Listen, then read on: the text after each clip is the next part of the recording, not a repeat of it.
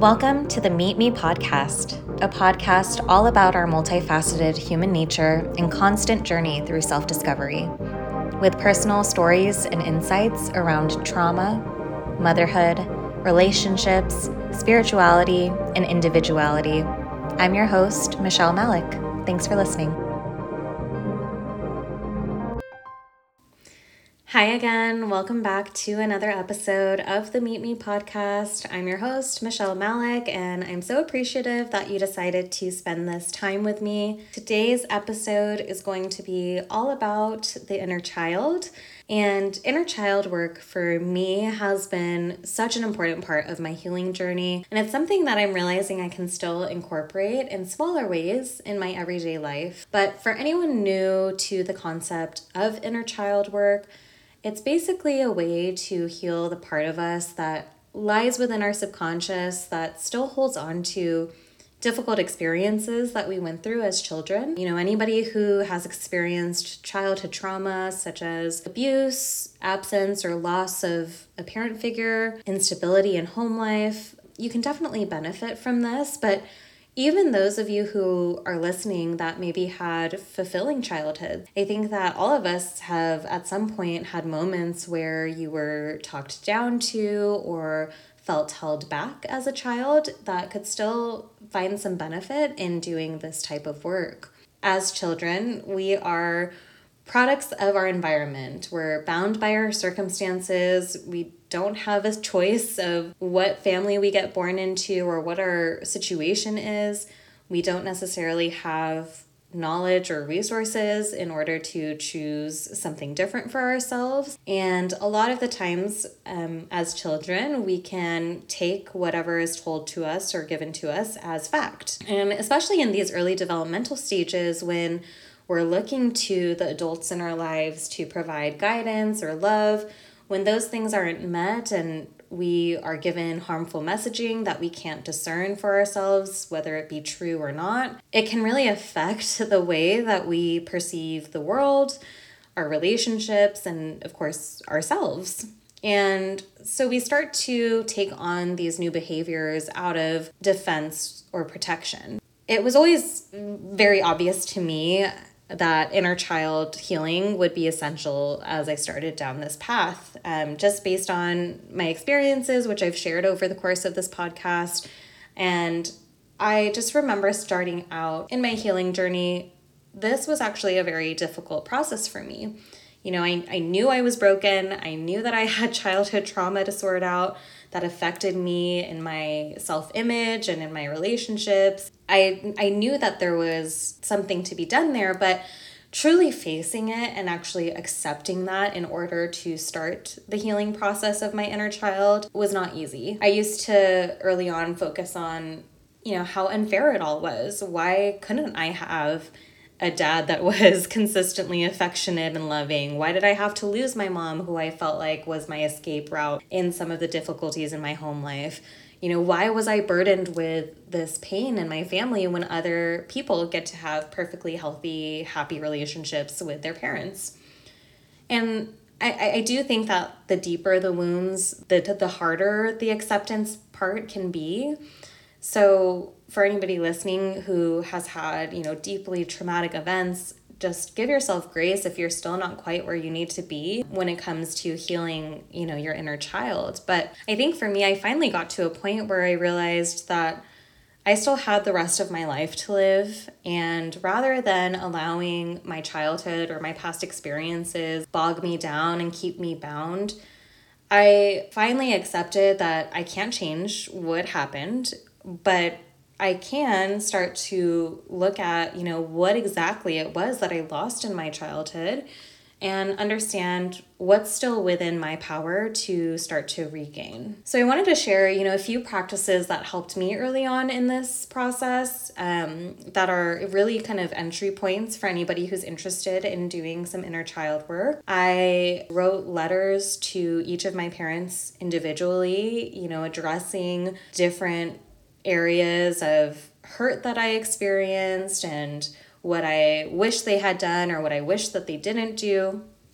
And I think there's something so powerful about writing a letter to somebody with no intention of sending, just for you to get the opportunity to say everything that you want to say, leave no stone unturned. But what's great about writing a letter like this is that you don't have to worry about a response, right? I always think about, especially in regards to like my relationship with my dad, for example, kind of finding a way to just accept that I'm never going to get the response that I necessarily am looking for.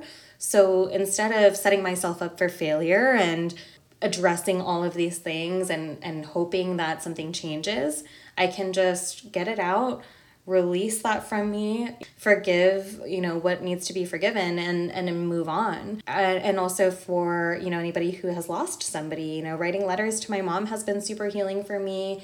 I still feel her presence sometimes. So I try to address that in like journal entries, just saying I felt you show up in this way, and allowing that to be another form of healing that aspect as well. But I've also written a few letters to the younger version of myself, or my own inner child. And I think that is also so helpful because it's a way for me to acknowledge what I went through as a child, letting my inner child know what it is that I've accomplished since then, and working to find gratitude for all the things that I have now that maybe I always wished for when I was younger, or had hoped for that I wasn't sure I was ever going to get.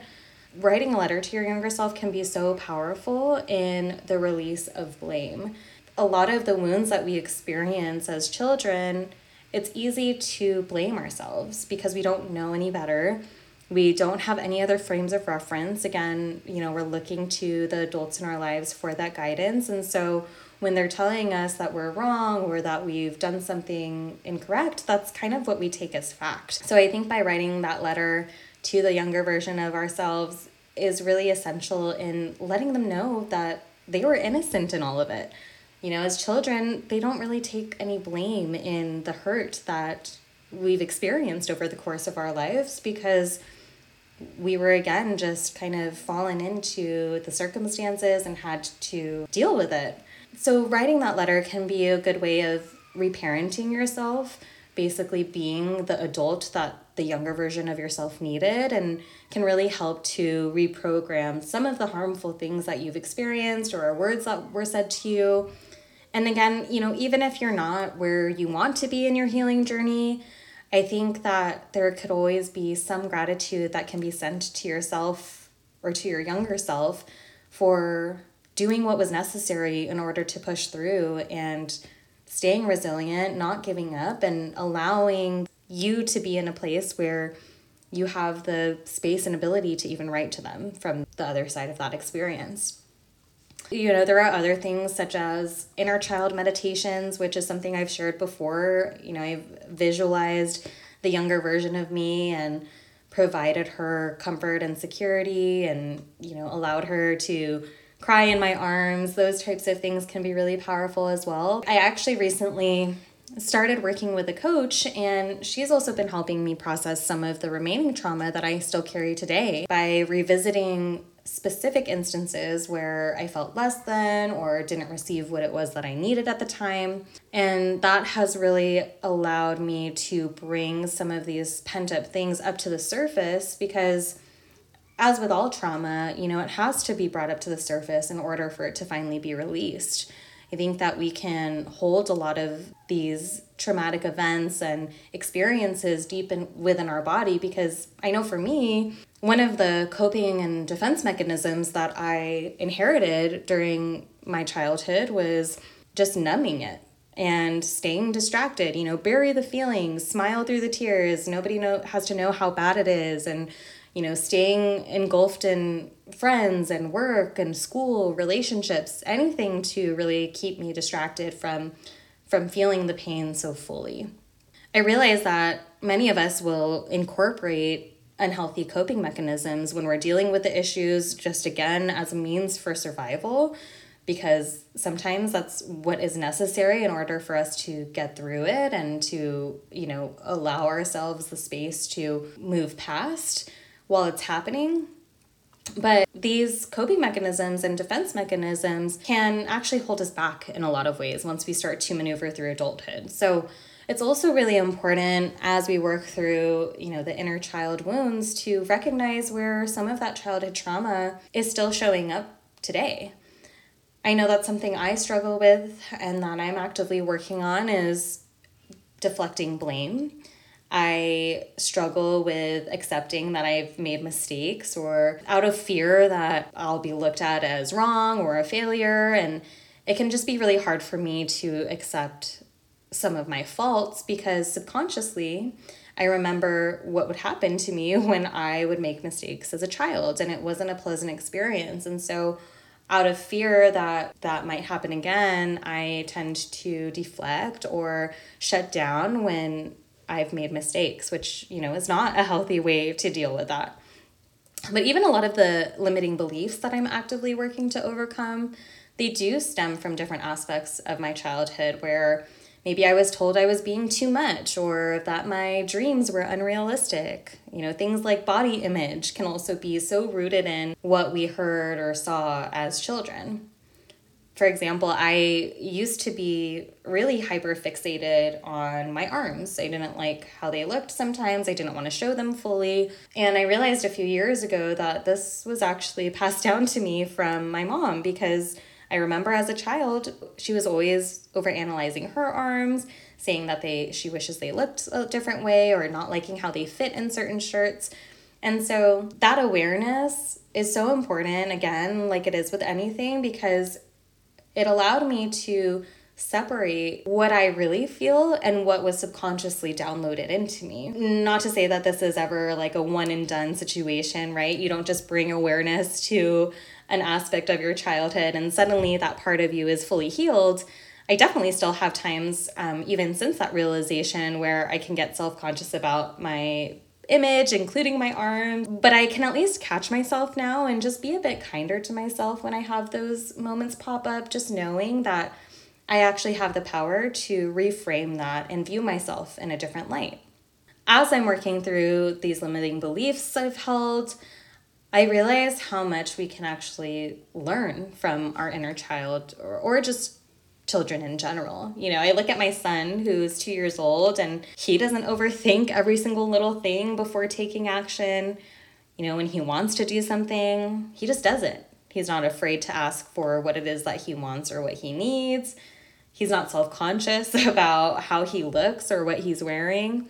And I know that as he grows older and his imagination starts to run wild, I know that he'll have all sorts of dreams and aspirations for what he wants to be when he grows up. I look at who I was as a child. I started dance when I was really young. I was never afraid to perform. I have so many pictures of myself where I was fully posing for the camera, stepping into the spotlight. Even in like family gatherings when we would do karaoke, I wasn't afraid to grab the mic and put on a show. Or even in class, like I would be the first one to raise my hand if I knew the answer or volunteer for something. And these things I've noticed kind of slowly dwindled down over time. And I am so grateful that I have people in my life that I'm fully comfortable with, that I can allow those parts of myself to still shine through fully. But more so on like a wider scale, I've recognized that there are so many times where I would rather just kind of hide in the background or, not allow that part of myself that was so open to the spotlight to come forward. And so where I'm at with my inner child relationship now is I'm really trying to find the balance between who I am now as an adult, everything that I've learned, everything that I've experienced, and taking my, maturity that I've gained over time to allow me to still bring balance into the aspect of myself that still has those childlike tendencies, right? I'm trying to allow my younger self to step into the spotlight a little bit more, allowing myself to remain more open to possibilities, to remain curious about new things, to dream bigger, to just live life a little bit more unapologetically and authentically to who it is I am, what it is I want to do, rather than allowing other people or fears dictate how I navigate my life. And I think I have a huge advantage now, especially being a mom, to consistently heal my inner child. Although I've said this before too, motherhood can certainly bring some of those wounds up to the surface and can be tricky to navigate. But I really try to spend intentional time with my son, doing things with him that I loved as a child or that I know I always wanted to do. Just being able to help write his childhood has been so healing for me in this way, because not only do I get to watch him experience things that bring him joy, but it also allows the little girl in me to feel fulfilled and enjoy those activities as well. You know, some of the things that I would do even before my son that I hope I can encourage some of you to partake in is just little things like drawing or getting a coloring book, you know, watching favorite movies of yours from childhood, going out for an ice cream cone, blasting music and dancing around the house like nobody's watching, which is something I do maybe a little too often, but just things that you loved doing as a child or things that you know you always wanted to do, things that make you feel completely free. Those are all great things to do just intentionally that can really help the inner child aspect of our subconscious to feel safe and loved and appreciated. Especially right now, you know, with it being holiday season, I am definitely a sucker for all things Christmas. So I've loved getting into different crafts and planning different activities to get into the holiday spirit, which always makes my inner child really happy. But there are so many things that we can still incorporate on just a regular day-to-day basis, no matter what season, that can really make our inner child thrive.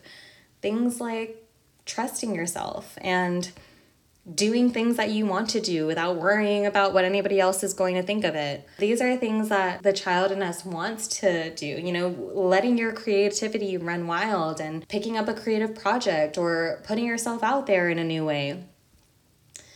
I think that those are simple ways that we can provide consistent messaging to our inner child to say, it's okay to be seen, it's okay to just be you. And I think that is something that I know I'm really working on. I've done a lot of healing work with my inner child.